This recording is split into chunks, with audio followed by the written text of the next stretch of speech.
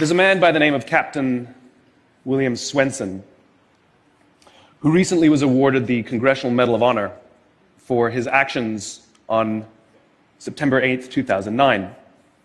On that day, a column of American and Afghan troops were making their way through a part of Afghanistan to help protect a group of government officials, a group of Afghan government officials who'd be meeting with some local village elders. The column came under ambush and was surrounded on three sides. And amongst many other things, Captain Swenson was recognized for running into live fire to rescue the wounded and pull out the dead. One of the people he rescued was a sergeant, and he and a comrade were making their way to a medevac helicopter.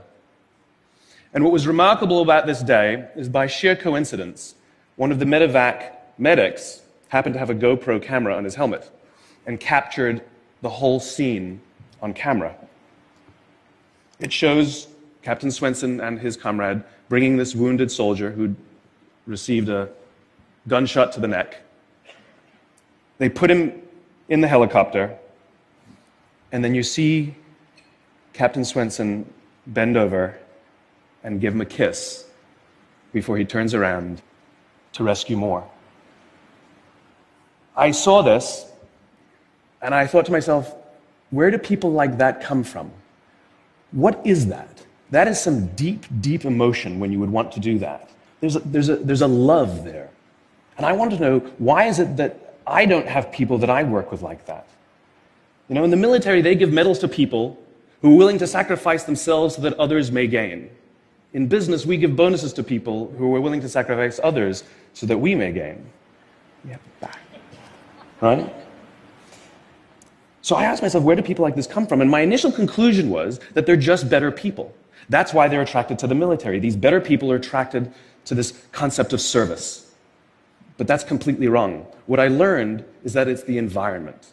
And if you get the environment right, every single one of us has the capacity to do these remarkable things. And more importantly, others have that capacity too. I've had the great honor of getting to meet some of these who we would call heroes, who've put themselves and put their lives at risk to save others. And I asked them, why would you do it? Why did you do it? And they all say the same thing: because they would have done it for me. It's this deep sense of trust and cooperation. So trust and cooperation are really important here. The problem with concepts of trust and cooperation is that they are feelings. They're not instructions. I can't simply say to you, trust me, and you will. I can't simply instruct two people to cooperate, and they will. It's not how it works. It's a feeling. So where does that feeling come from? If you go back 50,000 years to the Paleolithic era, to the early days of Homo sapien, what we find is that the world was filled with danger. All of these forces working very, very hard to kill us. Nothing personal. Whether it was the weather, lack of resources, maybe a saber-toothed tiger, all of these things working to reduce our lifespan. And so we evolved into social animals, where we lived together and worked together in what I call a circle of safety, inside the tribe, where we felt like we belong. And when we felt safe amongst our own, the natural reaction was trust and cooperation. There are inherent benefits to this. It means I can fall asleep at night and trust that someone from within my tribe will watch for danger. If we don't trust each other, if I don't trust you, that means you won't watch for danger. Bad system of survival.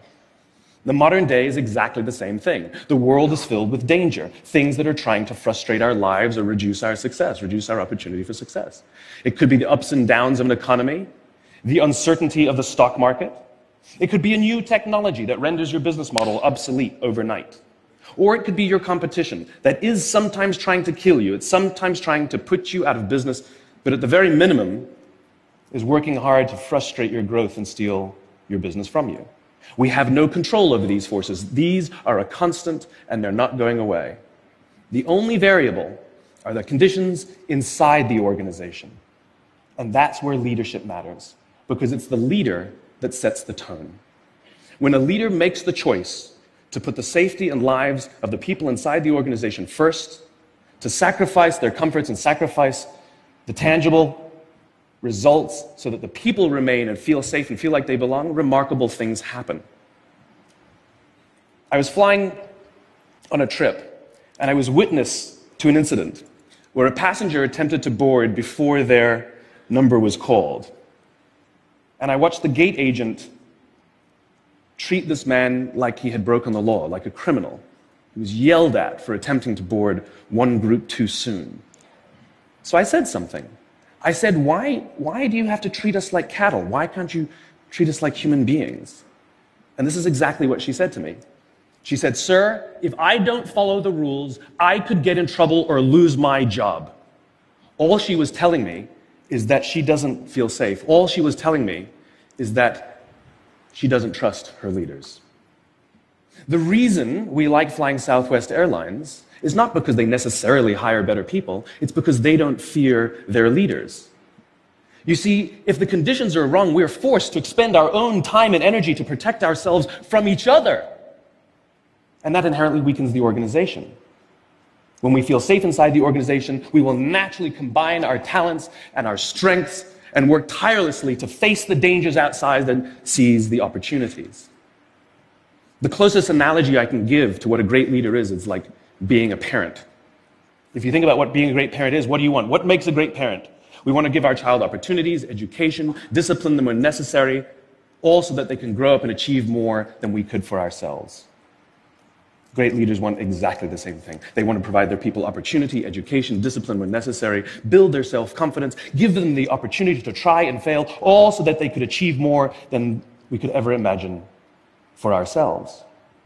Charlie Kim, who's the CEO of a company called NextJump in New York City, a tech company, he makes the point that if you had hard times in your family, would you ever consider laying off one of your children? We would never do it. Then why do we consider laying off people inside our organization? Charlie implemented a policy of lifetime employment. If you get a job at NextJump, you cannot get fired for performance issues. In fact, if you have issues, they will coach you and they will give you support, just like we would with one of our children who happens to come home with a C from school. It's the complete opposite. This is the reason so many people have such a visceral hatred, sort of anger at some of these banking CEOs with their disproportionate salaries and bonus structures. It's not the numbers. It's that they have violated the very definition of leadership. They have violated this deep-seated social contract. We know that they allowed their people to be sacrificed so they could protect their own interests. Or worse, they sacrificed their people to protect their own interests. This is what so offends us, not the numbers. Would anybody be offended if we gave a $150 million bonus to Gandhi? How about a $250 million bonus to Mother Teresa? Do we have an issue with that? None at all. None at all. Great leaders would never sacrifice the people to save the numbers. They would sooner sacrifice the numbers to save the people. Bob Chapman, who runs a large manufacturing company in the Midwest called Barry Waymiller, in 2008, he was hit very hard by the recession, and they lost 30% of their orders overnight. Now, in a large manufacturing company, this is a big deal, and they could no longer afford their labor pool. They needed to save $10 million. So, like so many companies today, the board got together and discussed layoffs. And Bob refused. You see, Bob doesn't believe in head counts. Bob believes in heart counts. And it's much more difficult to simply reduce the heart count. And so they came up with a furlough program. Every employee from secretary to CEO was required to take 4 weeks of unpaid vacation. They could take it any time they wanted, and they did not have to take it consecutively. But it was how Bob announced the program that mattered so much. He said, it's better that we should all suffer a little than any of us should have to suffer a lot. And morale went up. They saved $20 million. And most importantly, as would be expected, when the people feel safe and protected by the leadership in the organization, the natural reaction is to trust and cooperate. And quite spontaneously, nobody expected, people started trading with each other. Those who could afford it more would trade with those who could afford it less. People would take 5 weeks so that somebody else only had to take 3. Leadership is a choice. It is not a rank. I know many people at the senior-most levels of organizations who are absolutely not leaders. They are authorities, and we do what they say because they have authority over us, but we would not follow them. And I know many people who are at the bottoms of organizations who have no authority, and they are absolutely leaders. And this is because they have chosen to look after the person to the left of them, and they have chosen to look after the person to the right of them. This is what a leader is. I heard a story of some Marines who were out in theater, and as is the Marine custom, the officer ate last, and he let his men eat first. And when they were done, there was no food left for him. And when they went back out in the field, his men brought him some of their food so that he may eat. Because that's what happens. We call them leaders because they go first. We call them leaders because they take the risk before anybody else does.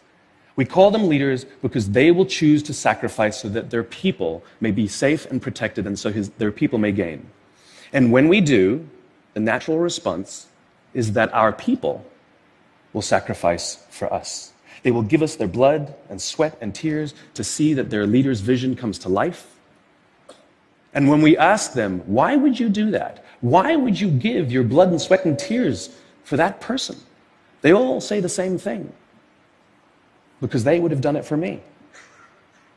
And isn't that the organization we would all like to work in?